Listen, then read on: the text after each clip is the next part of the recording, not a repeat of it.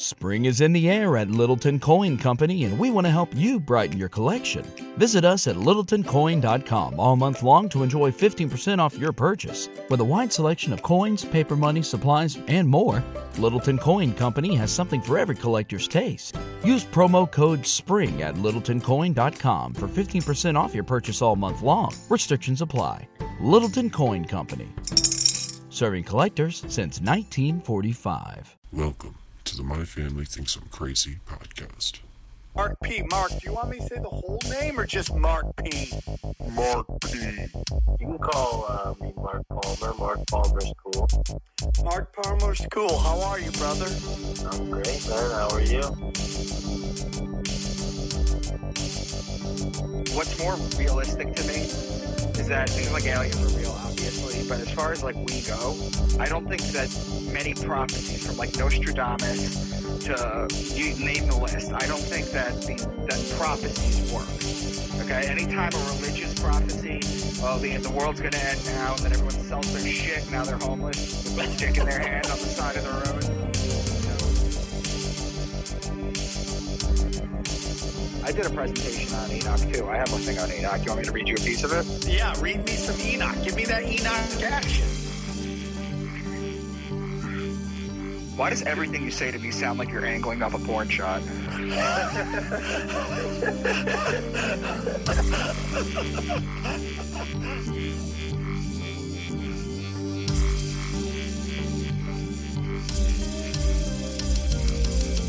And the results are what the results are, because especially when it comes to politics, you're hoping that corrupt people will fix corruption.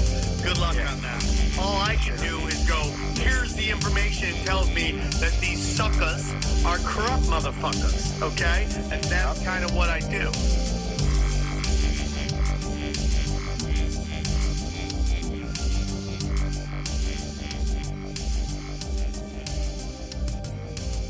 Ladies and gentlemen, welcome to the My Family Thinks I'm Crazy podcast. I'm your host, and with me is my trusty producer, JP. How you doing, Jay?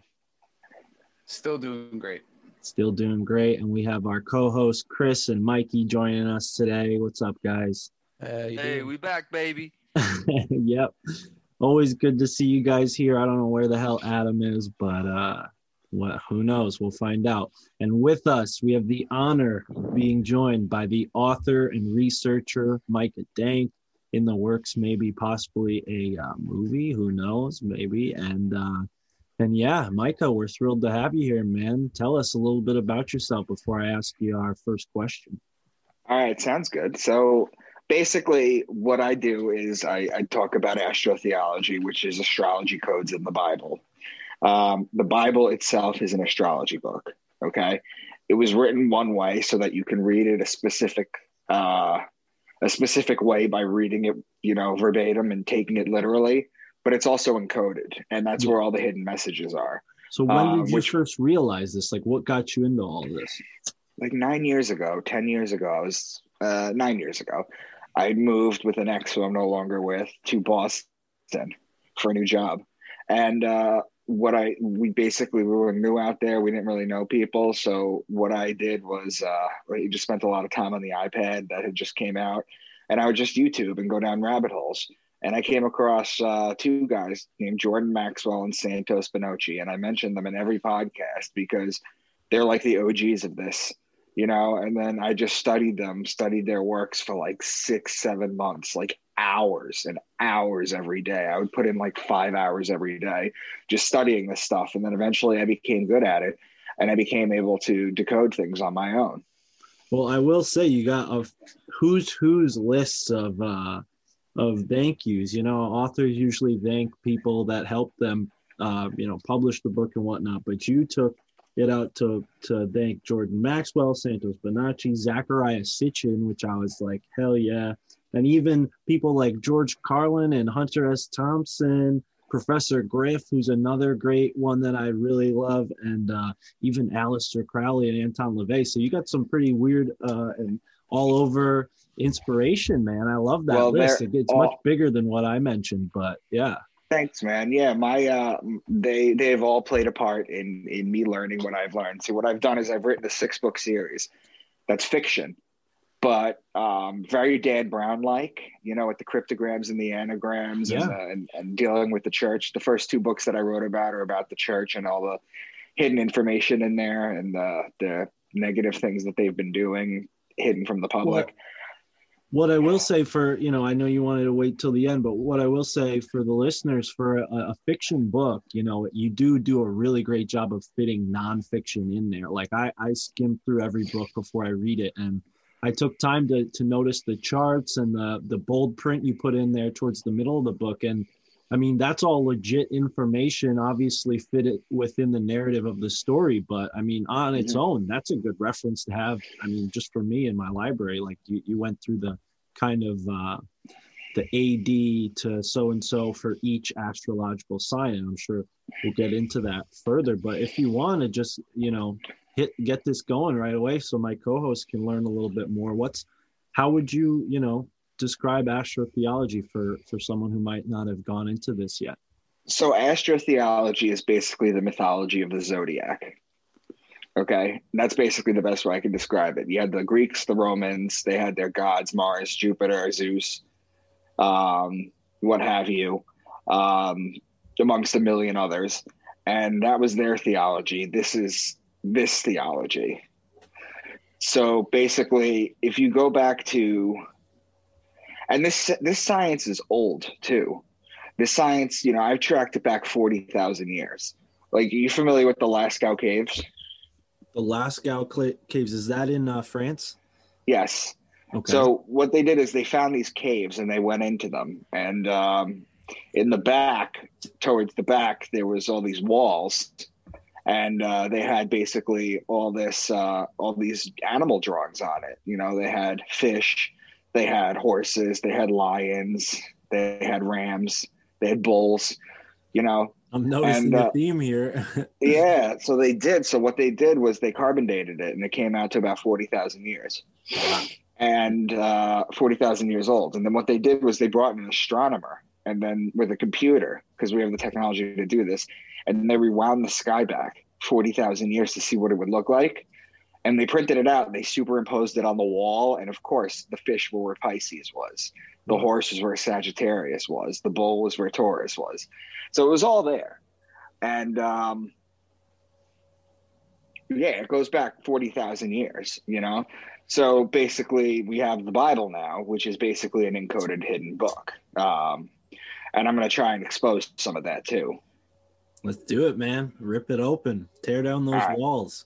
Sounds good. So there's questions you can ask, like how Jesus was able to heal the blind, how he walked on water, how he turned water into wine, why he had 12 disciples, why he was betrayed with a kiss by Judas, why he was dead for 3 days, why his birthday's on December 25th. All that's astrology.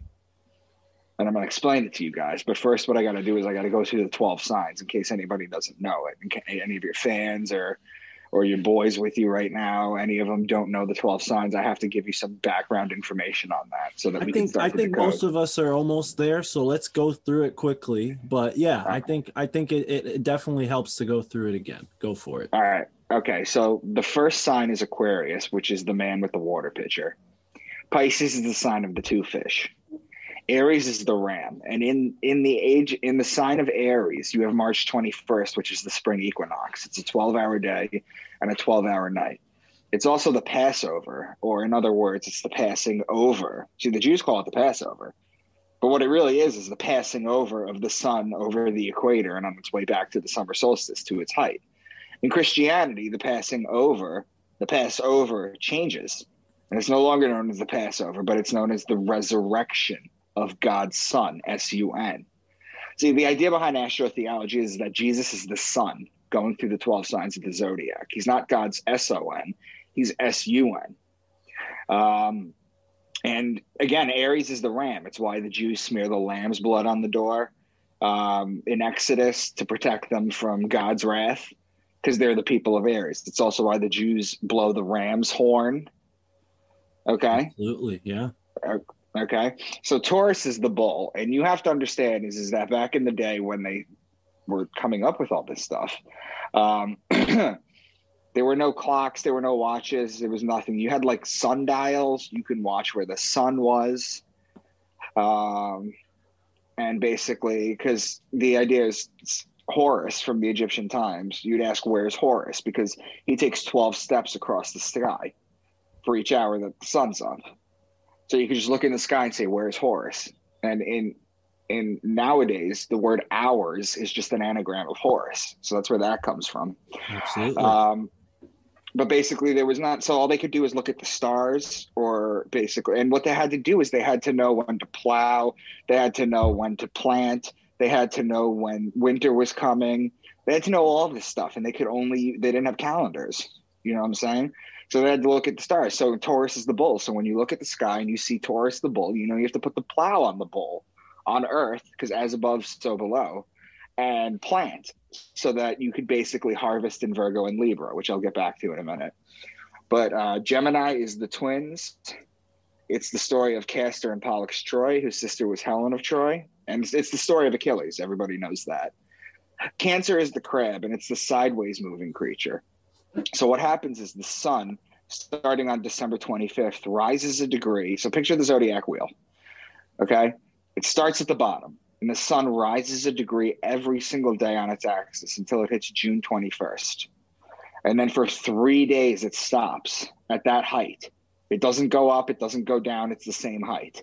And then on June 25th, it goes down a degree, comes all the way down until it hits December 21st, okay, which is the winter solstice. And then for 3 days, it stays at that lowest point. Okay, which is why they said God's son was dead for 3 days. Why Jesus was dead for 3 days is because the sun is dead for 3 days. And then boom, it comes back to life December 25th. That's why all the gods were born on December 25th. Absolutely.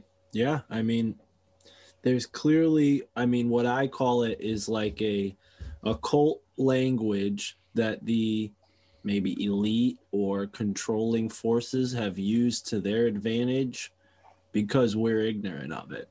And brave folks like you are going into this and exposing it, putting in fiction so it's more compatible for other people who are maybe not interested in going down these conspiracy rabbit holes, you know?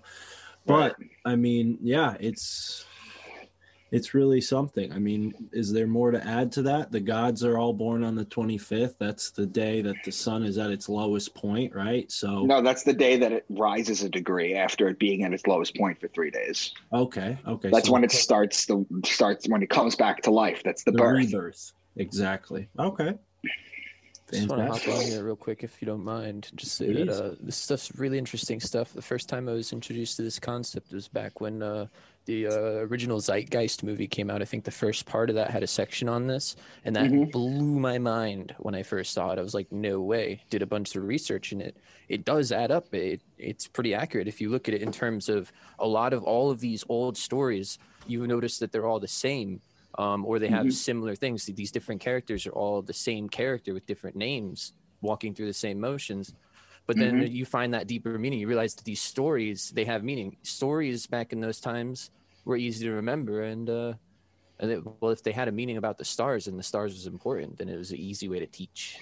Yeah. Well, what I do is I go in deeper than Zeitgeist. This is a lot of my own work, too, that I go into, but it's deeper than Zeitgeist. But yeah, I've seen Zeitgeist. I've seen that section too. It's great. Yeah, they touched on. I'm definitely interested to hear more. Yeah, let's go deep, bro. Okay, so Leo is the king. He's the lion, the king of the jungle. And the ruling planet of Leo is actually the sun. So when you're talking about, you're talking about Jesus in his kingdom or in his glory, you're talking about the sun in Leo. Now, here's where it gets interesting. Virgo is the woman holding the wheat stalk. So remember when we were saying that you plant in Taurus? Well, what happens is in Virgo with the wheat stalk, it's the virgin. The virgins would cultivate the wheat in Virgo. That's why they have the wheat stalk in order to make the bread. Now, Libra is the justice. It's the scales. It's the balance, the just one. The reason it's justice is because it judges God's sun as it passes over the equator in the fall equinox and begins its descent into winter. So that's the judge. The Jews always celebrate their new year around there, as well as, Libra is the justice. It's the just one. So the Jews have Yom Kippur, which is the Day of Atonement. It's the Day of Judgment. So that's why they celebrate that then. Libra is also wine season. So you plant the seeds in Taurus, and then you get the grapes and you make wine in September, October in Libra. So you got the bread in Virgo and the wine in Libra, which is the bread and the wine. Scorpio is the scorpion, and he is known as the betrayer. And the reason he is because when a scorpion bites you, it leaves an imprint in your skin that looks like a pair of lips. And it's where the mafia gets the kiss of death from. That's where that metaphor comes from. And it's why Jesus was betrayed by Judas with a kiss, because Judas is Scorpio and Jesus is the sun. So it's judged in Libra and it's betrayed in Scorpio and finally in Sagittarius. It's where the bow and the arrow shoot the sun and inflict further punishment on the sun. Okay? And in the Bible, it actually becomes a spear. The bow and arrow becomes a spear. And I'll get to that passage too. But basically, we know that it's the dead of winter. It's December 21st. The sun is dead. So the sun dies in Sagittarius. So anytime they're talking about death or Jesus dying, they're talking about him in Sagittarius. And then finally, Capricorn is the goat. So do you guys have any questions just based on those 12 signs? If no one else can ask, is there anything to the goat? Well, the goat starts at the bottom. The zodiac wheel, the goat is at the bottom. Capricorn's at the bottom. So think of the sun climbing like this, 1 degree along the zodiac wheel. Okay, it starts to climb up the mountain, just like the goats climb the mountain.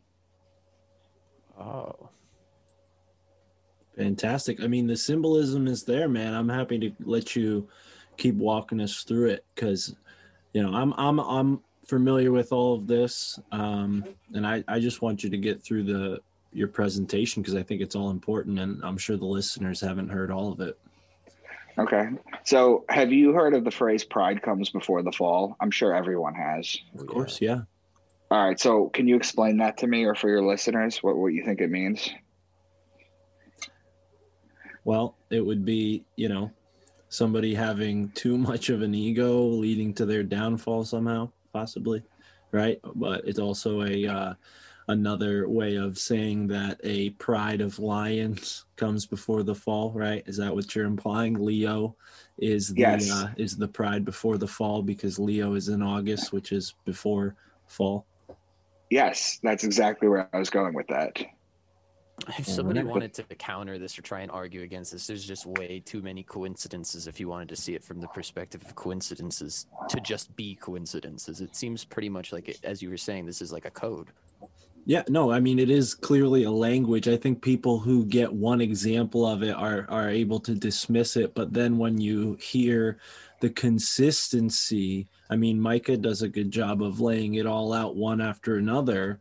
I agree with you, Mike. I don't know how people could have a lot of doubt as far as the symbolism goes, but I hope we can get into some of the implications of this symbolism. So pride before the fall, then what's next? We got Virgo, right? Is after Leo.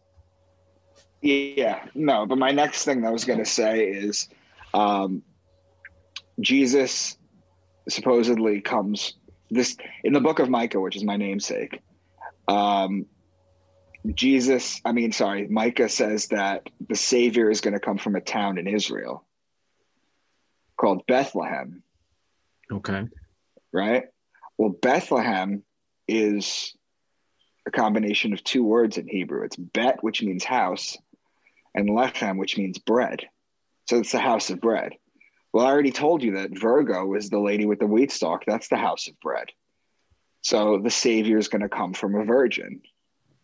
You see how that's encoded in there? Of course. So if you go even deeper to, let's say, the nicknames, how Jesus is known as, you got Capricorn, the goat. He's known as the scapegoat of Israel. You got Aquarius, the man. He's known as the son of man. You got Pisces. That's the 2 fish. He's known as the fisherman of men. And it's why he feeds the masses with 2 fish. You know, you got the ram, Aries. He's the Lamb of God. In Leo, he's known as the Lion of Judah. When he's in Virgo, he's born of a virgin, and he's called the Bread of Life. In Libra, he's the Scale of Justice. He's known as the Just One. And it's why he's worshipped on the Sun day. So Jews worship on the Saturday because their worship goes back to the planet Saturn. Interesting. But the Christians... To get in there real quick, does that connect to the ram at all? Saturn and Saturn symbol and the ram? No. No? Okay. No. Okay. You're talking about the thing that like this? Yeah. No. Okay, keep going. Okay, so we got that. So basically, I can start giving you some, just a couple of these, what do you call it? Passages, if you want to start decoding them. Yeah, please. The first one's going to be completely obvious to you. Okay. Okay. But I'll give it anyway. So this is Deuteronomy 32. So he gave them honey from the cliffs and olive oil from the rocky ground. He gave his people butter from the herd and milk from the flock. He gave them lambs and goats. They had the best rams from Bashan and the finest wheat. They drank the best wine made from the juice of red grapes. But Jeshurun became fat and kicked like a bull. So you see right there just how many times it was mentioned in there. It's important to know, too, that when he says he gave them honey from the cliffs, in Cancer, there's a group of stars. It's called an asterism. It's a small collection of stars. They're known as the Beehive Cluster. And that's where the honey comes from. It's from the Beehive Cluster. So that's what that's referring to. But the rest you know all about. Olive oil, that's in Libra. That's when the olives is in Libra. Butter from the herd and milk from the flock. That's the Milky Way galaxy, which incidentally is in Sagittarius. It's middle of the Milky Way galaxies in Sagittarius. So you got the Beehive Cluster in Cancer, and you've got the Milky Way galaxy in Sagittarius. So from Cancer to Sagittarius is the land of milk and honey. So that's where that comes from. So this whole passage is basically a nod at astrological symbolism. Right. Now, what exactly are they using these symbols to depict? Is it always just in the chronological order, or do the symbols get placed in different sequences based on what the message is? So when you decode because I've done the Book of Enoch, and again, this works with any gospel, Gnostic gospel that's not in the Bible. It works with the pretty much any of those books. They can be decoded. But when you decode, like I did the Book of Matthew, which I'm probably going to do on a later show. But what basically happens is you'll notice is that it's a pattern. Because what happens is they'll be talking about one sign, and then the next passage will either be talking about its neighboring sign or its cross sign. So it'll go like this, then it'll go like this, like this, like this, then it'll go like this. That's the pattern that these take. And it's all just to hide and basically conceal all this information. The information that I've gone over so far is basically to hide and conceal it from people. At 325, you're talking about the Crusades. But at 325, when Constantine united Christianity, he made it a literal story. But the original Christians, he had a nephew. Constantine had a nephew named Julian the Apostate. Okay? And Julian the Apostate, after Constantine died, tried to bring everyone back to sun worship because everybody knew these were metaphoric. See, original Christians were known as Helionostics, which literally means sun knowers or sun worshipers. Okay? But and Julian the Apostate ended up he had an arrow shot in his back and died from he was in a war, and somebody on his own side killed him, so they probably set him up. But yeah, the greatest disservice that was ever done was that these books were meant to be taken literally. They're not. Yeah. They're metaphors. They hide things. Well, have you ever looked into the idea that the Romans took a lot of the Jewish scripture and the Old Testament and used it to create the Gospels to kind of take the Judaic people and make them less warlike by offering them this kind of Peaceful God? Yeah, peaceful God to rally behind. I mean, Caesar's Messiah, Joe Atwell, have you looked into any of that?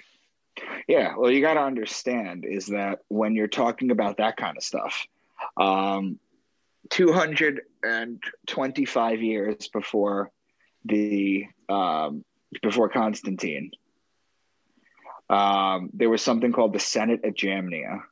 Okay. And the Senate at Jamnia was a bunch of politicians and rabbis got together. Okay. And they got together for one reason. This is in 100 AD. Okay. They got together in 100 AD. And what happened was the reason they got together, and listen, like the Catholic Church denies this happened, but it's in the Encyclopedia Britannica. It used to be common knowledge. They're just trying to disappear it. Yeah. But what basically happened was the Old Testament was not canonized. And by that, what I mean is the books were not, there was no set order at the time. So people were reading them out of order. So they had to come and set them in order. Now, to your point before, about 30 years before, two things happened. The Second Temple was destroyed. And in 70 AD, the book of Mark came out. It's the oldest gospel. The other ones are like 50, 70 or whatever years later. But in 70 AD, this book came out. So they had this book and they didn't know what to do with it. So at this council, they had decided whether or not to continue in the Old Testament or split it into two. So the book of Mark could have literally been in the Old Testament. And everybody would have basically been Jews for Jesus along the way. You know? So to answer your question, yeah, I've looked into that. Yeah, no, I mean, I only briefly know a little bit about that kind of stuff because I'm getting into a project with another podcast I work for, Skeptico, about Rome and how they use this Josephus character to kind of placate the Jewish people into, you know, being easily conquered. And they only did this after basically wiping out the Druids altogether. I mean, for those who have looked into the Druids, a lot of their, you know, knowledge has been lost forever. But yeah, Mike, I mean, I hate to go off on a tangent, but if you want to jump back into where we left off and keep going into some of these passages. Yeah, no, I'm fine either way. You want to just, you know, roll with it? We can roll with it. I'm fine with that. Let's roll with it. You got something to rebut to what I just said? Yeah, I mean, the I forget what the colloquial phrase is, but the jury's basically out on Josephus as to what his true purpose actually was. You do know that the Wailing Wall, the Jewish Western Wall, the Holy Wall, was actually a Roman. It was a Roman wall. Yeah, they built this wall around Jerusalem to try to keep them in, right? To kind of starve them out, and as a war tactic. Am I thinking the same thing? I think it was something similar to that. Yeah. Yeah. And this is when they were able to basically turncoat Josephus, and Josephus, right before he was going to be killed, said, "Hey, Caesar, don't you know that these prophecies are about you?" And that got Flavius, or what's the guy's name? Vespasian Flavius is his name. That's a crazy ass name, right? And his son was named Titus, I think. And they conquered the Druids, and then they moved on to Judea because they were having problems down there. And yeah, like you just said, Micah, they had that wall. And I guess Josephus was a kind of byproduct of this battle, because he came and said, in order to spare his own life, he basically told the emperor, like, hey, this prophecy that we all believe in is about you. And that's where Joe Atwell starts his research into proving or not proving, you know, the validity of Jesus's life. I mean, he's an atheist. With all respect to him, you know, his research is great. So I think where I'm coming at it, and where Alex Sakaris and I are coming at it, is from a more consciousness, spiritual perspective of we're not atheists, so let's not leave the conversation in that field. You know, I don't think Jesus being real has anything to do with consciousness or spirituality being real, you know, but a lot of Christians wouldn't hear it that way. That is a problem. What do you think about that? Do you think there would be any thoughts? Because you did mention Jesus being the Son, S-U-N, of God. Do you think that there was actually a flesh and blood Jesus Christ, or do you think it was always just a metaphor? It's always a metaphor. Okay. It was always a metaphor. Like these giant books that people worship, like you wouldn't read the Odyssey or the Iliad and take those as legitimate real people. See, they never find, they always find mention of like King Solomon. They'll find like an etching or a tomb that says brother of Jesus, James, or the Shroud of Turin. They'll find this. But what they'll never do is they'll never find actual bones of any of these people. You know, they don't. They get older. They found a church in Megiddo in Israel. It was basically a church that they uncovered that was under another church. So they dug this one out, and it's from the 3rd century AD. It's the oldest church. Okay, and right in the middle of the floor, there's a giant mosaic of the 2 fish of Pisces. Wow. Yeah, I mean, that's the thing is, like, to me, why I really appreciate the research that, you know, Alex presented to me and said, hey, I want you to help me do this, because I think the truth is the elite have their own religion that they worship and hide from us. And they gave us this psyop-ridden religion that manipulates us, and they had to use existing truths in order to make it believable. So there are valuable things within Christianity. Like you say, Micah, there are even hidden codes that can be deciphered. I mean, I've heard from people like Marty Leeds that there is a numerical gematria type code. Have you looked into any of that, Micah? I do write about gematria, but in my books. Yeah. But it's very like basic. It's very basic. I don't really look into numerology. Yeah, because Marty Leeds has some words broken down to numerical value, and then you take that number and you find that all of these words that are not exactly synonyms but have the same vibration, right? All have the same number. So like death, right? Why is it that a lot of words that are kind of bad start with a D, right? Doom, death, destruction, disaster, disease. You know, you can list all these words that start with a D that are negative in connotation. And then you consider that D is the 4th letter of the alphabet. And when you go to China or Asia, 4 is evil.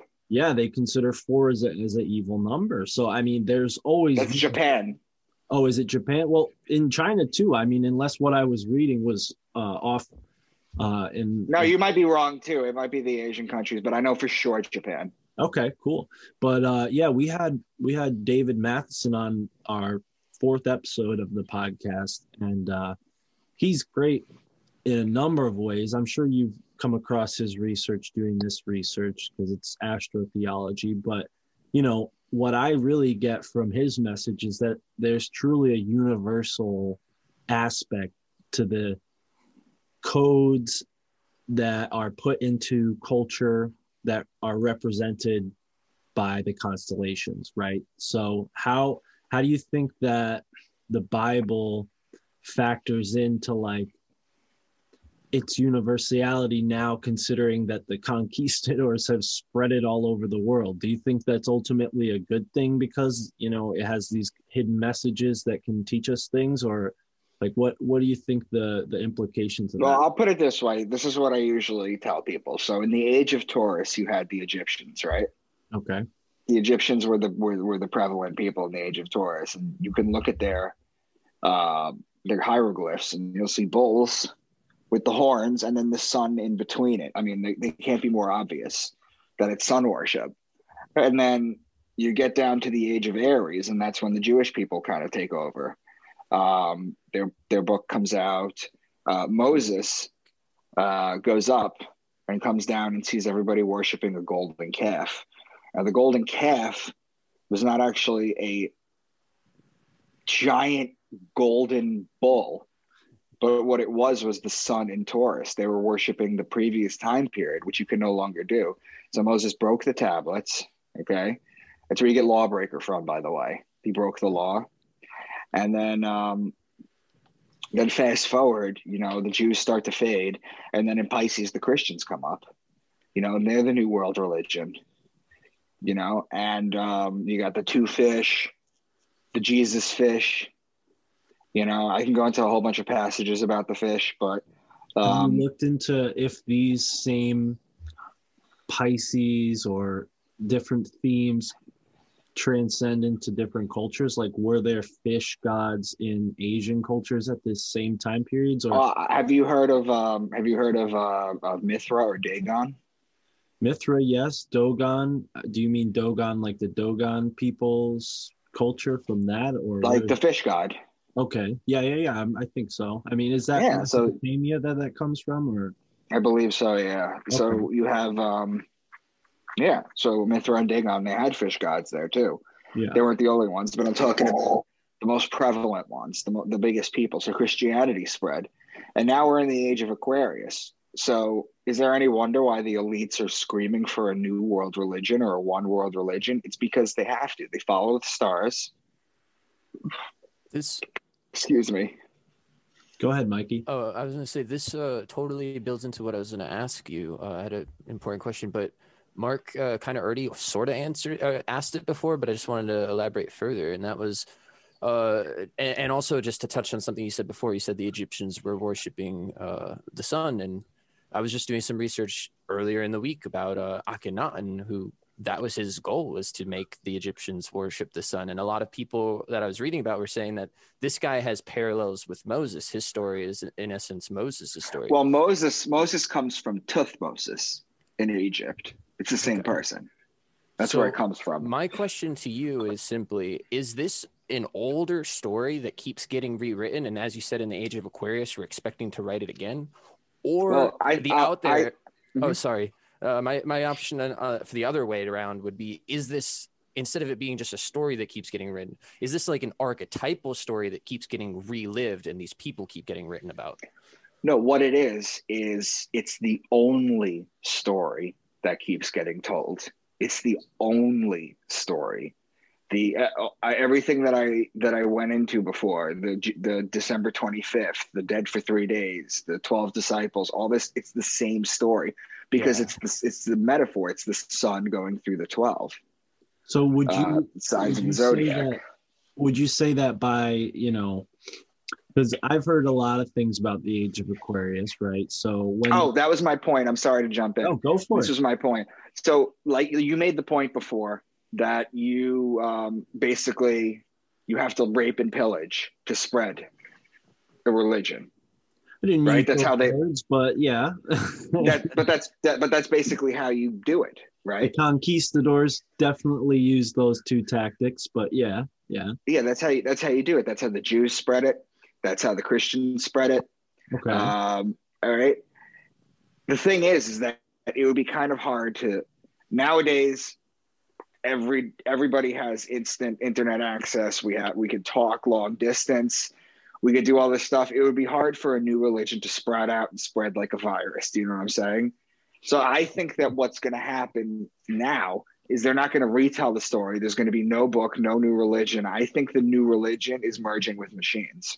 Yeah, it's just scientific themes. But now here, I like that. I get that. I want to ask now from that this question. Do you think, because I mean, you kind of just answered it, but let's elaborate a little bit. So you think that they're not going to take the existing framework and apply new myths to it? You think they're just going to go full-fledged into science and kind of push this materialist paradigm because that's what's working for them for the past 150 or so years? Yes, I do. 100%. 100%, because it doesn't serve it. When you had the Bible, when it first came out, you have to understand is the early church kept it in Latin and they kept it chained to the pews and people weren't allowed to read it, let alone the fact that they were mostly illiterate anyway. Okay, To the so basically, pews, I've never heard that. That's intense. I didn't realize that. they were chained. The Bibles were chained to the pews. Yeah, and they only read it in Latin. Okay, and on top of which, people were illiterate, so they couldn't get it. So what basically happened was they would give people little pictures. Yeah, like basic understanding, like little sheets of basic understanding. Okay. Like surface level stuff, basically. Yeah, exactly. And it doesn't. The Bible served purpose then. It's not going to serve a purpose now. I don't think, because too many people are waking up to this. Everybody talks about how the age of Aquarius is an enlightenment period. We're coming around the bend, and this, through the great year, we're coming around the bend, and basically people are going to start getting enlightened again. We go through cycles. Is what happens. We go through cycles. We have enlightenment cycles, and then we have dark periods. Yeah, I've heard this from several different religions. Yeah. Mm-hmm. Sorry, Mark. No, it's okay. It's all right. I always have a response, so I like it when you guys jump in. But what I was gonna say is that Chris Milligan was just on Tinfoil Hat, and something that he said that was really interesting was that, and he didn't describe it completely, but he basically said that there's a group for each generation, right? There's a cynics generation, there's a reactive generation, there's an adaptive generation, and then there's one other that I forget, and I wish I remembered it because it would put a nice cherry on top. But he was saying that the elite manipulated the most recent of this cycle so that the cynics were not cynical enough to really push, to really change.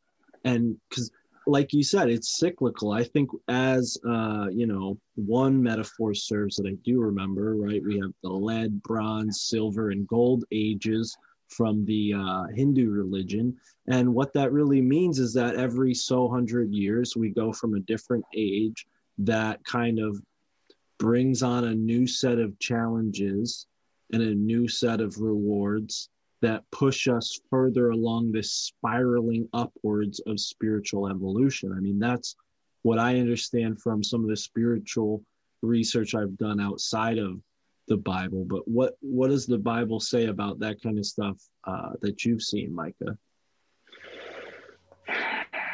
I mean, that's a very deep and interesting point. I'm not going to lie.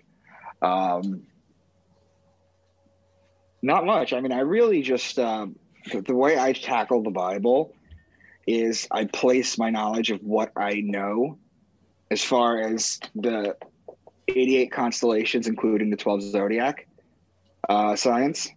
And I see how it could plug into it. That's basically just what I do. I don't really go much deeper into that. When it comes to numbers, like when they talk about like 10 horns and 7 heads, I don't go into the numerology because I think there's literally no way to prove that. Okay. I think there's no way to prove it, to be honest with you. I think it's up for opinion, and everybody can argue till they're blue in the face about what everything means. Yeah, I think I made this point on a podcast I was on recently, is like when you get into the number stuff, it's almost a bad way to present the information to people, because the average person hears the numbers, doesn't want to do the math, and thinks that you're lying using math. I mean, that's kind of a simple way to sum it up, but I don't like to go down the numerological avenue because of that, because I care about presenting information in a way that's more palatable for those who are maybe new to this stuff, right? And numerology kind of throws all these numbers at you, and if you're not mathematically inclined, it's very easy to dismiss. So yeah, I don't blame you for that. And yeah, man, I mean, the interesting thing that you just brought up to me, the 88 constellations, right? That number had come up today. Particularly, I've spent some sort of money and looked at my bank account, and I had $88 in my bank account. So it's funny that number is coming back up again to be numerological. But yeah. What about the 88 constellations, man? Like, cause have you looked into like the harmony of that number and how that breaks into maybe like the vibrational scale? Because I know colors can be broken down like that. Have you looked into any of that? Not really when it comes to numerology, but as far as the 88 constellation goes, I could decode a couple more passages real quick that I want to get in on your show before we go. Please, yeah. And I'll show you where the 88 comes from. So I'm going to read you. We did Deuteronomy before. That's the Old Testament. We'll do the New Testament now. So that's Revelation 4.7.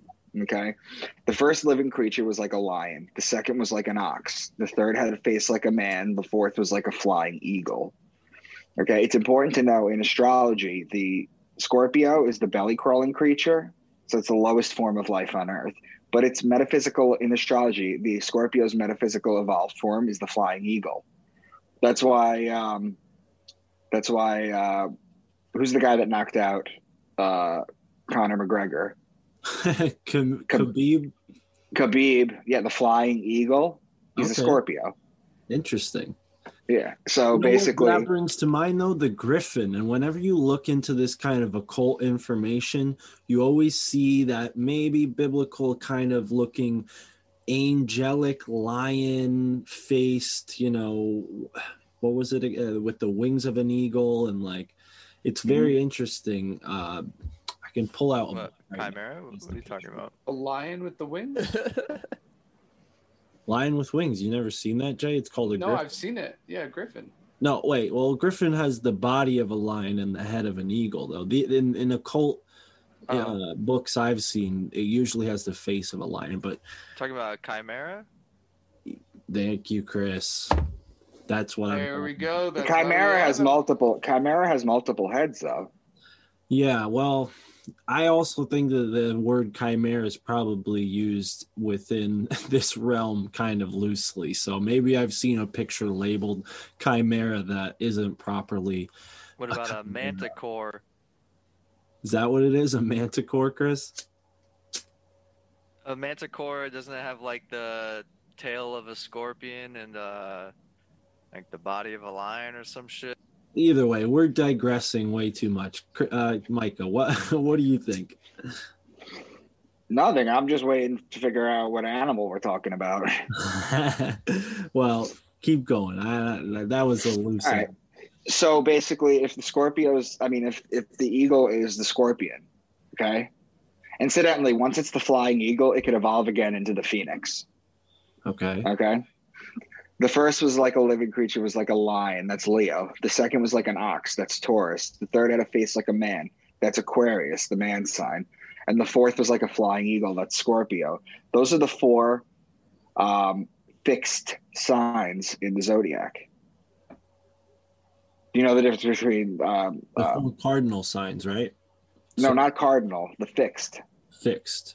So those would be the ones that are on the like they go with the equinoxes and the solstices. Is that no? That's that's cardinal. Okay, so please. So you're right. But okay, so you have the equinox and you have the solstice, right? Yep. It forms the cross through the zodiac wheel. That's the cross of God's son. Okay. So you have the cross. Through that, you have an X these form. Got it. Okay. That these form. I'm going to read you another one from Revelation 12. Okay. I'm going to leave out the 7 heads, 10 horns and all this. I'm just going to make this very basic. I'm going to break it down though. A great sign appeared in heaven, a woman clothed with the sun, with the moon under her feet. Excuse me. Then another sign appeared in heaven, an enormous red dragon. Its tail swept a third of the stars out of the sky and flung them to earth. A great sign appeared in heaven, the woman clothed with the sun. That's a metaphor for the sun in Virgo. And if the sun's in Virgo, then the moon is directly under her feet, no? Make sense? Yeah. Then an enormous red dragon comes in. That's the constellation Draco. That's one of the 88. Okay? Draco is the dragon. Everybody knows that. Yeah. Draco is the constellation. Its tail swept a third of the stars out of the sky and flung them to earth. That's a metaphor. Draco's tail goes from Aries to Sagittarius, which is a third of the zodiac. I'm with Do you see how that's encoded? Yeah. What does it what does it all mean? My question, yeah, what does it mean that he flung them to Earth, though? It's a metaphor. It's just a story. It's. I'm an author, right? And everything that I write is not a code, you know. But I have encoded things in my books. Do you know what I'm saying? Yeah. Like sometimes it's literally just part of a story. Sometimes it's encoded. Sometimes it's not encoded. That's what it basically boils down So the to. flinging them to Earth is really just to try and boost up this dragon, make it seem like maybe to express that it has such a long tail. Well, imagine for a second that you actually took this passage literally. Oh yeah, that'd be pretty spooky. Yeah, that's what it's. So you can read it that way, or you can realize, oh, Draco, it's got, you know, a third of the stars flung to Earth. You know, people are literally waiting for that to happen, for a giant dragon in the sky to take all the stars and fling them to Earth. Or, do you know what I'm saying? Do you see how it sounds when you say it out loud? Yeah. Uh-huh. You know, or basically, you know, you're talking about the constellation Draco, and its tail is 4 signs of the zodiac. That's a third of the stars. So do you see what I mean? So you read it straight, it's a story. You decode it, it makes sense. That's just the way I see it. I get it now. So since his tail, the tail of the constellation goes across those 3 stars, that's what he means. 4. Like it's like as if the story, so you could imagine it, is that he's grabbing those stars. He's going to throw it's a them way to of Earth. illustrating. All right. I just didn't understand that part of the metaphor that great, but now I totally get it. No, yeah, you gotta. Yeah, I mean, like these are all metaphors, and there's double entendres. I'm going to read you a way to illustrate what's going on in the sky through language that's easier. That's what it is. That's what it is. If you know how to read this, you know what stars do what. Yeah. You know what's. It's beautiful. And I'm going to read you. Here's maybe why it might be feeling a little bit like, well, what's the meaning behind this? Because think about the difference between our culture and the culture that was reading this biblical message, right?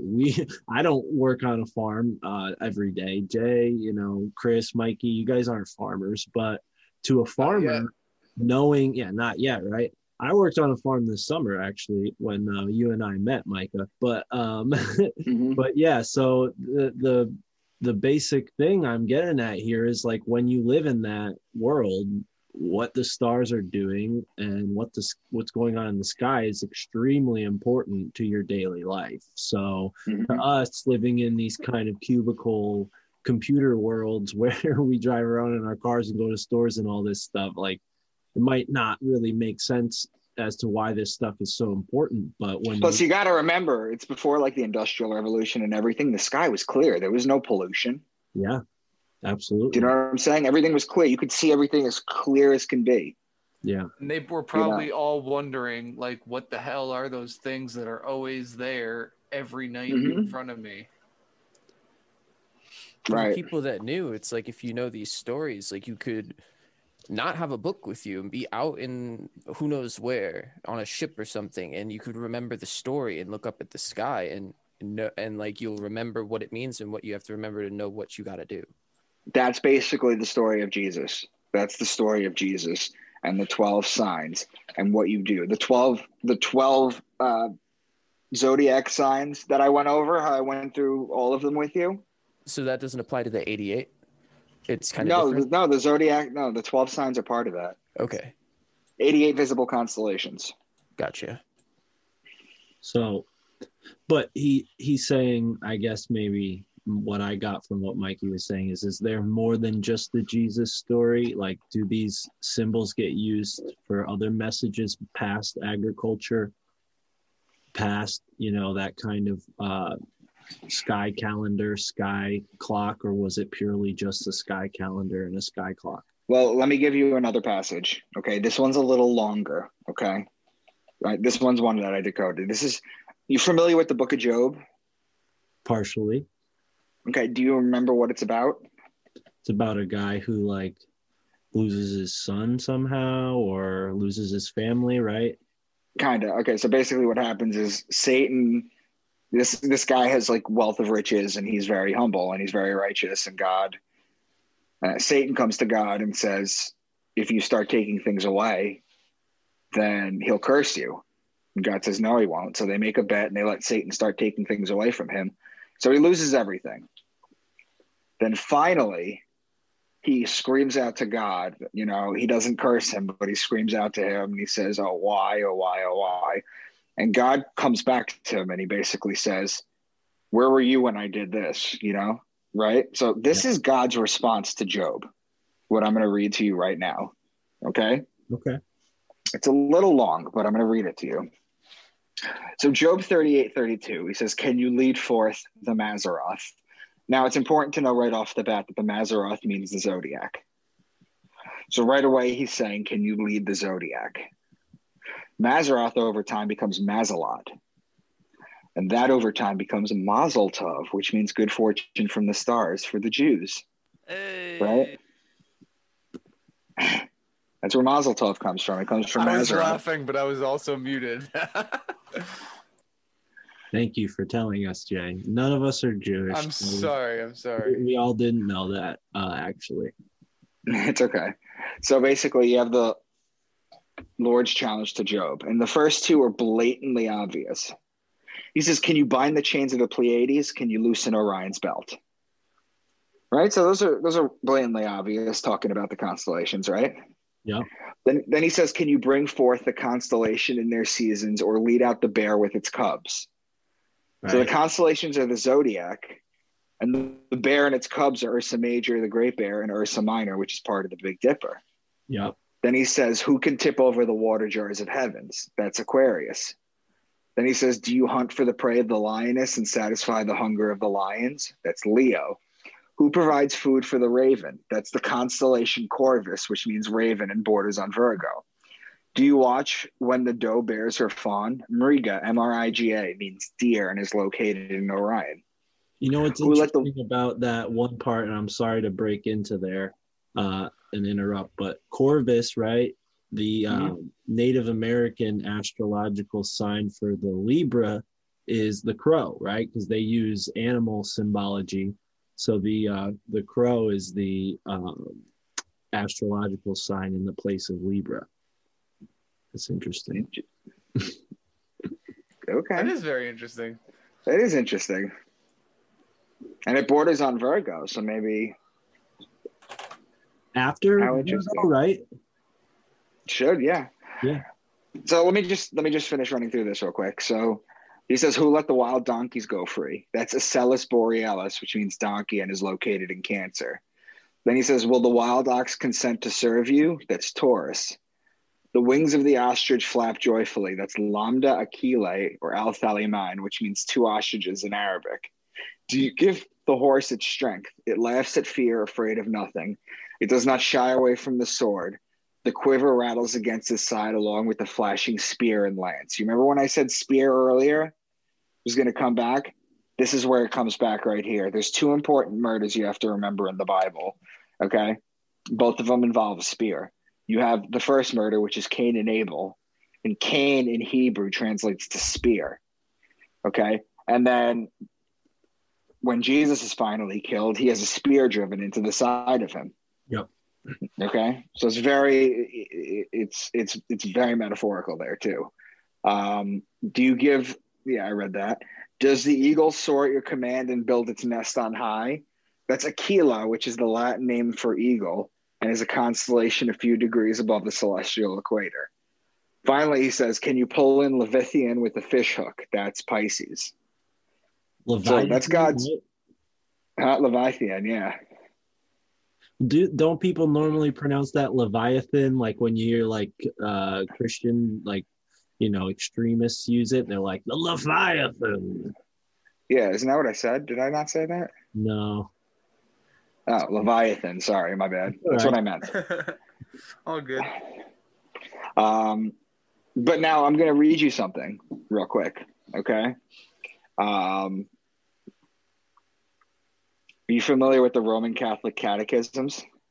I took part in it when I was in my, I went to catechism class or whatever they call it, and I got confirmed. So yeah, I'm familiar. Yep. All right, cool. So I'm going to read you 2116. Okay. Okay, and this is exactly why astrology is banned for Catholics. You'll never find a Catholic that will tell you their sign. They think it's devilish. Here's why. Because I've shown you examples that the Bible is astrology. Okay. Right? But listen to this catechism. All forms of divination are to be rejected, recourse to Satan or demons. Conjuring up the dead or other practices falsely supposed to unveil the future.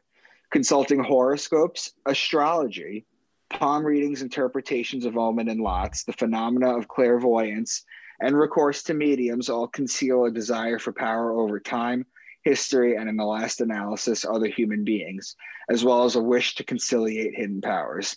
They contradict the honor, respect, and loving fear that we owe to God alone. How convenient. Telling you that it is wrong to do what they're doing. Haven't we seen that so many times this year? Oh my goodness. Jay, I'm loving, by the way, not to drag the conversation off to something else as I partake. You're not the only one who's going to be smoking all day. Oh, did you catch me chiefing 2 points at once there, Micah? Yeah. I am loving what's going on in the stock market right now. That is hilarious. We just had a big conversation about the stock market before you came on. Today's been a wild everybody day. Is. It's incredible. It's the best thing ever. I think they should blow up dildo manufacturers, make them Fortune 500 companies. You know what I'm saying? I think they should just go all out with this shit. They've already broken it. They've broken it. They've proven to me that it is all fake. Who's they? Fill me in. What's going on? Just like the people who have been running the markets for the past 40 years just think that these games are going to fly with us. And we're smarter than them, dude. They're just so stupid. They're so stupid. And we can literally see through all of their plays, all of their stupid tricks. They like to wager their experience as more valuable than recent innovations.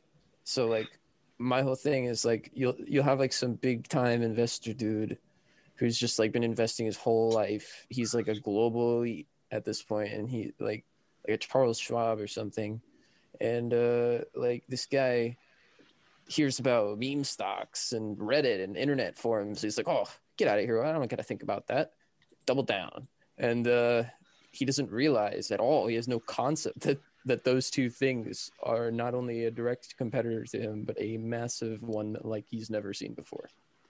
Well, so what I'm kind of gathering is you're telling me that people are collectively gathering on Reddit to choose places to invest their money in order to kind of... It's a little more complicated than that. See, what basically happens... Oh, go ahead, Mike. I'm sorry. Sorry. No, it's all good. It's all good.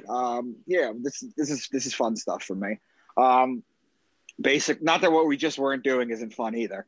But basically, it's like a perfect storm of things that has to happen. It has to be short-sailed.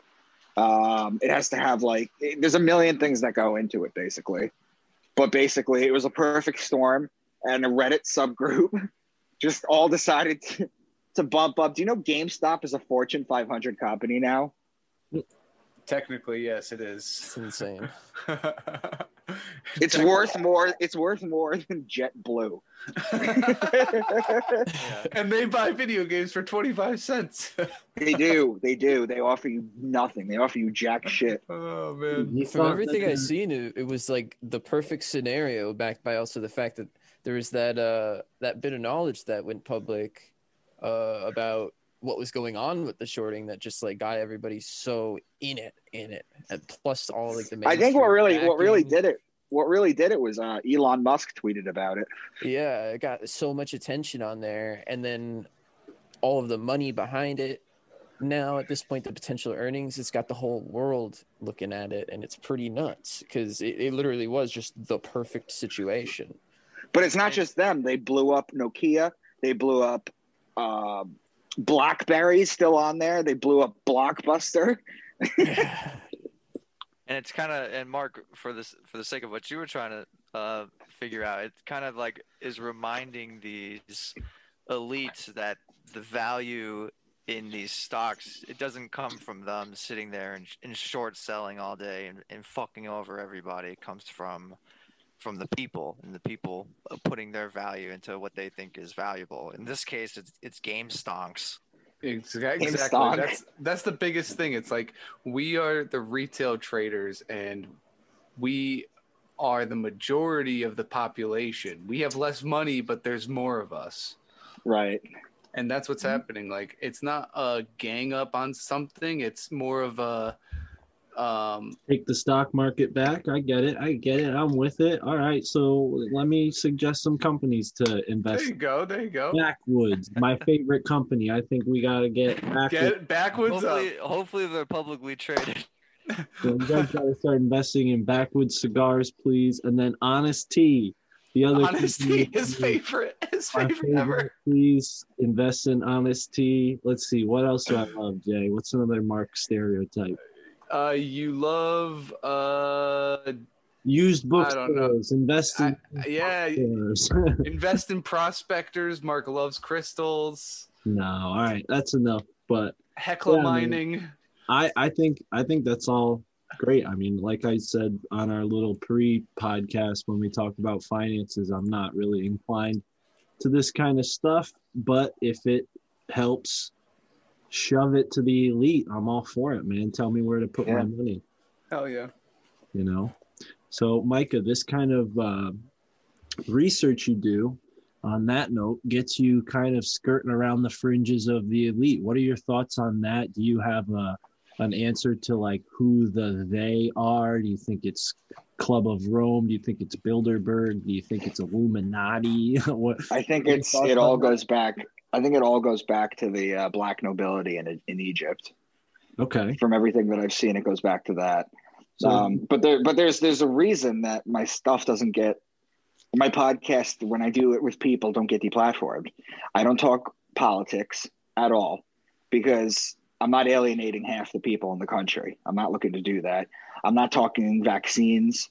I'm not trying to do anything that's like 9/11. I'm not trying to flat Earth. I'm not trying to do any of that stuff. Well, I'll tell you what, Micah, I'm anti-vax and I'm all about 9/11 truth. So I'll get into it here. I mean, don't get me wrong. Like, I know about everything. I get it. It's not your forte. It's not what you choose to specialize. It's not what I do, and I stick out of it because I don't want. Yeah, so that's why I've been able to skate so far.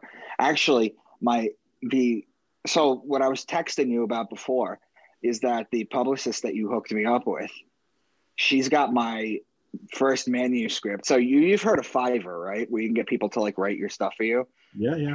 Well, basically, I had my first book, so I have an English degree, right? But I know how to write books. You know, hopefully people like them, which apparently people do. But what I don't know how to do is write a script. So I had someone convert the first book to a script, and she got it in the hands of a movie producer, and he wants to have a meeting with the three of us. Fantastic. Yeah, I mean, Michelle's great. I mean, she used to work for Art Bell for Coast to Coast Radio after he got off of Coast to Coast. And I was fortunate enough to get hooked up with her, like, around the time I started working for Sam, because she has a lot of people she represents and helps them get on podcasts. So it's a good fit, you know. I don't have to pay her anything. She doesn't have to pay me anything. We both get paid. So right. What's a little synopsis of that book that they're trying to write a script for, or did write a script? Give me 2 seconds. Let me run and get my books, and I'll read you. The first three are out. I'll read you the. I have your. You have them? Yeah, I have your first two books right here. If you want, I can kind of read the back cover. Yeah, read the back. Sure. Graham, a functioning alcoholic and Harvard medical student and the protagonist of Into the Rabbit Hole, stumbles across a puzzling communication from his deceased Navy SEAL brother. Graham must work to unravel a litany of secrets, sobering in their implications not only for himself, but for the past 12,000 years of human history and the secrets of the universe. Had he not, in his hungover state, opened the email, Graham could have continued on his predetermined, successful, if dysfunctional path and never embark on the paradigm-shifting journey that so loosens his grasp on reality and obliterates not only what he chooses to believe, but what he trusts as fact. With the help of his long-term girlfriend, his quirky Menson best friend, his wild and athletic best girlfriend since childhood, and his friend from undergrad at Georgetown, who followed him to Harvard for grad school, he sets out to decode this complex cryptogram, which he soon discovers is charged with potential to unhinge the very control that certain government officials are intent at all costs on maintaining. I think I can stop there because the rest of it talks about you, right? Yep. Cool. But yeah, that's the first book, and like I mentioned before, it's got some really, really interesting information. I think from somebody who's researching this kind of stuff and then applying it to fiction, that's the kind of timeless quality that you get from writers like Philip K. Dick, you know, people who are very informed and then weave that knowledge into the narrative, you know. And I hope the readers seek out your book series, because I know there's a lot of knowledge packed within it. I gotta, as the Aleister Crowley guy, you know, I did the episode with Sam on Aleister Crowley. I put a lot of research into Crowley. I have my opinions on Crowley. You listed Crowley as one of your inspirations. Obviously, he's a figure in occult literature. Obviously, he's written, hundreds of books on the subject. How did he find his way into this, Micah? I can't really say, because I'm just gonna say that you'll figure all that out in book 6. Okay, all right, that's very cool. All right, I like that. I still got to get 3, 4, 5, and 6. We could probably work that out afterwards, but yeah, we'll do that. But yeah, man, that's awesome. I definitely want to have you back on when I get through more of it. But yeah, where to go from here, man? Is there anything you can say about like your interest in this stuff when you were younger? Like what kind of, as far as occult stuff? Because me personally, like Jay kind of mentioned, I have crystals. You know, I think crystals have meant a lot to me over the years, and I've always taken my use of cannabis and tobacco as a really serious shamanistic thing. I think that's all contributed to my ability to find this knowledge and fine-tune my intuition. Do you think that, you know, people are set out to kind of find this information? Do you think your path? No, I think what I'm doing is I'm doing what George Orwell did in 1984, what Aldous Huxley did, what Jules Verne did. I think I'm putting truth in a fiction story. The whole book, everything in the books that I talk about are true. The storyline is a story, and it kind of allows you to get away with it. Do you know what I mean? You can kind of, you know, when it's fiction, you can get away with it because people can just go, oh, it's just fiction. But the stories are awesome. The stories kick ass. Now I'll jump on you though, because you mentioned Aldous Huxley. What do you think of him? By all accounts, he was probably an elite writing fiction based on his own experience and the wet dreams of his compatriots. But how is he? What do you think of his work? I just brought him up because I thought that his work kind of just he fit. Yeah, he's in the science fiction zeitgeist for sure. But yeah, I've looked into him, man, and he's, I don't know. I wouldn't take any of his work as worth anything now, considering he was like CIA and tied into these secret groups. But yeah, you know, there's value in everything, right? Mm-hmm. What do you think of Crowley? Did you see anything? I don't think you watched the episode of Tinfoil Hat, but if you did, you would know that Sam got very angry at me towards the end because we kind of had a dispute. I said, hey, you know, Aleister Crowley, even though he was by all accounts not a good person and inspired people to do evil things, like there's still value to his, you know, information. What do you think of that? Do you think there's anything within that realm of occult information that's worth getting into, or do you... Every time I think of Aleister Crowley, I think, you remember the movie The Devil's Advocate? No, but tell me about it. Oh, you've never heard of the movie Devil's? It's with Pacino. Pacino plays the devil. Okay. And he's a very like humanist devil. There's a book that came out by a guy named Anatole France. This was actually banned by the Vatican. And they used to make people burn it. It was called Revolt of the Angels. It's a story about Lucifer and his rebellion against God. Okay. And it goes through it, and it's the story of it. It's a great book. Just very much like that. Just kind of like, it takes a human perspective. Okay. Very interesting. Yeah. I mean, for me, I kind of had the argument with Sam of like, don't throw the baby out with the bathwater type thing. Like you could take all of the evil doings that Crowley might have inspired and you know, still find some value to some of the other things he wrote, you know. But yeah, what do you think of like because I know you wanted to get into like the hand signs of the Illuminati. What do you think of the actual, you know, veracity of claims that there's like this Illuminati out there in pop culture and in Hollywood? Do you think there's truth to that, or do you think it's a little bit of misinformation? I mean, after seeing a bunch of celebrities doing hand signs and like hundreds of them, pictures of hundreds of them, it has to be something. Yeah. But I guess that we should do that for another podcast though, because that could be like a whole conversation in itself. Yeah. To be honest. Yeah. You got any little like tease you can give us? Give us one of the hand signs. I mean, I'm familiar with this one. You seen this one? Yeah. Okay. Oh, you were just doing it. Yeah. I'm familiar with that one. This one. So they're trying to say that this was, remember when it was 666? Yeah. Okay. And then do you remember in the news when they tried to turn it into white power? Yeah, I remember. You remember that, yeah. You remember that nonsense, that shit? Yeah. This is basically this, which is the lotus position in Buddhist in meditation. This is the lotus position. So you sit like this. So basically this was perverted is what it was. They took it from here and then they brought it up here and then they perverted it.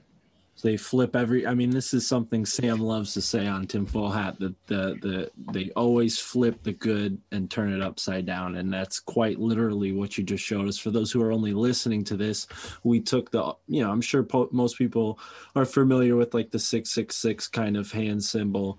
But when you're holding that in front of you, palms facing towards the ceiling or the sky, that would be the lotus position like you're describing. And then to flip that would be this kind of hand symbol you see people putting over their eye. So, but yeah, that's very interesting. I'd love to have you back to get into that and the book a little bit further. I mean, as the series comes along, I don't know. What do you think? You think it's worth it to have an interview with someone who's read your book, or do you want to just hope that that I'm not lying to you and I actually read it one day? No, read it. We'll talk about it. Cool. All right. Because I'm never sure. Because when it gets into like fiction, you know, sometimes people don't want to talk too much about it because then it's like, well, I want people to read it. So why are we going to talk about the plot? Well, I'll put it to you this way. Don't talk about the storyline. Talk about the information in it. Cool. Yeah, we'll do that. Does that work? Yeah. Well, you know, we're kind of closing up here. Mikey, Chris, you guys got any questions for Micah before we finish? No, I just wanted to say I very much enjoyed this conversation.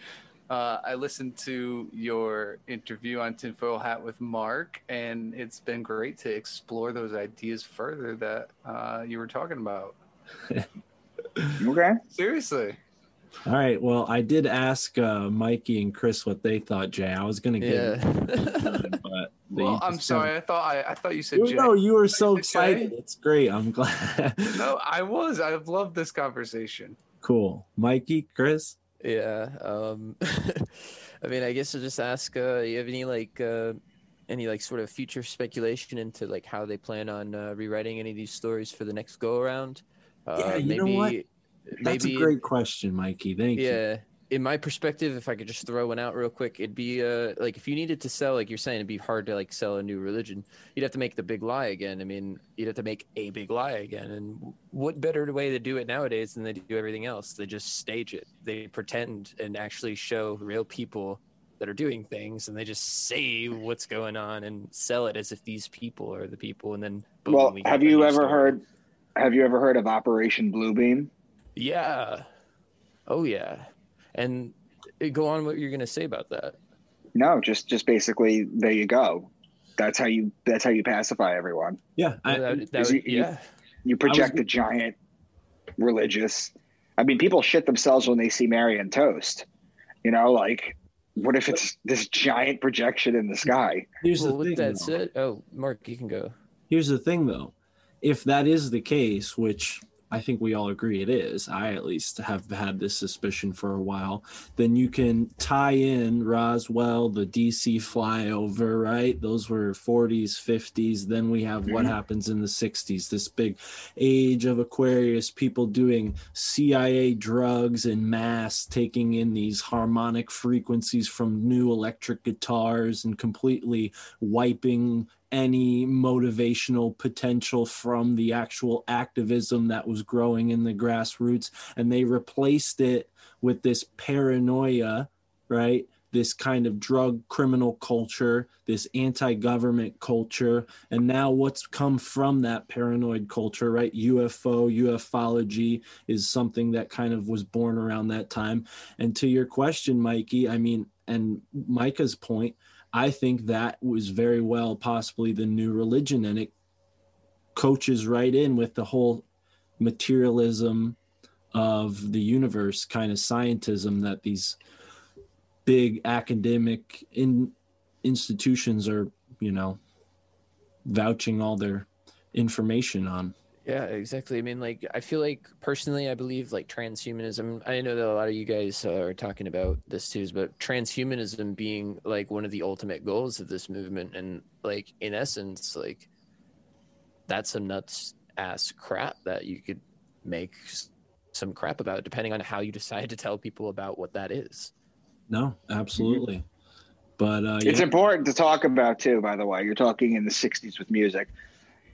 Do you know music nowadays it used to be tuned to 432 frequency. Absolutely. Yeah. Which is a harmonic frequency. Which incidentally, with the ancient king list, that added up to 432,000, the harmonic frequency. Wow. But basically, they changed it from 432 to 440, you know, and that's a discorded harmony. Absolutely. And they used to have people that, you know, who kept, I'm going to give you an example of a couple of people that kept it at 432. Winehouse did, Hendrix did, Morrison did, Joplin did. You noticing a pattern? Absolutely. Yeah, and even the Beatles, John Lennon, you know, John Lennon was a big proponent of 432. I'm going to start putting my music in that. Yeah, careful, Mikey. Yeah, we've got two musicians in the chat here. I mean, I remember when I first learned about 432 hertz, I quickly brought it up to anyone I knew who played instruments because I wanted to see like if they knew about it, and I was shocked to see like people kind of knew about it, but also at the same time felt like it didn't matter. And now I think more than ever we're seeing that it matters. So I think you should tune your guitars or your drums or whatever you play to 432 hertz.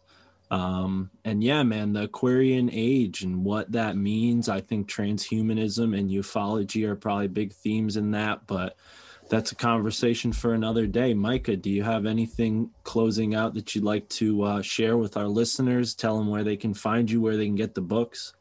Perfect. Yeah. So I'm on Facebook and Twitter, Micah Dank. My Twitter handle is real Mr. Dank. You know, follow me, find me there, friend me. It's fine. My books are on Amazon. Is that just like the best name for a weed dealer? Like, yo, I'm Mr. Dank. Like, yeah, come on. Yep. I knew you'd like that. But yeah, no, I'm on Facebook and Twitter, and my books are on Amazon. But if you're interested in not giving Bezos money and you want to buy the books directly from me, I'll sign them. You know, and yeah, just reach out to me on Facebook or Twitter. We'll work something out.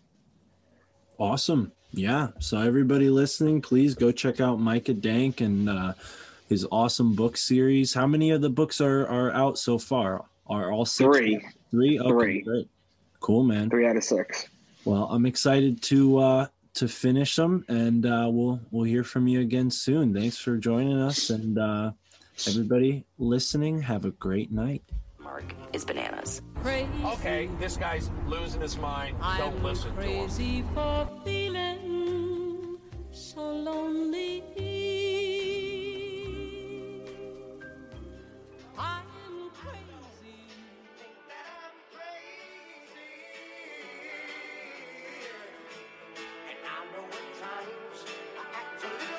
Follow us on patreon.com/NFTIC. That's patreon.com/NFTIC.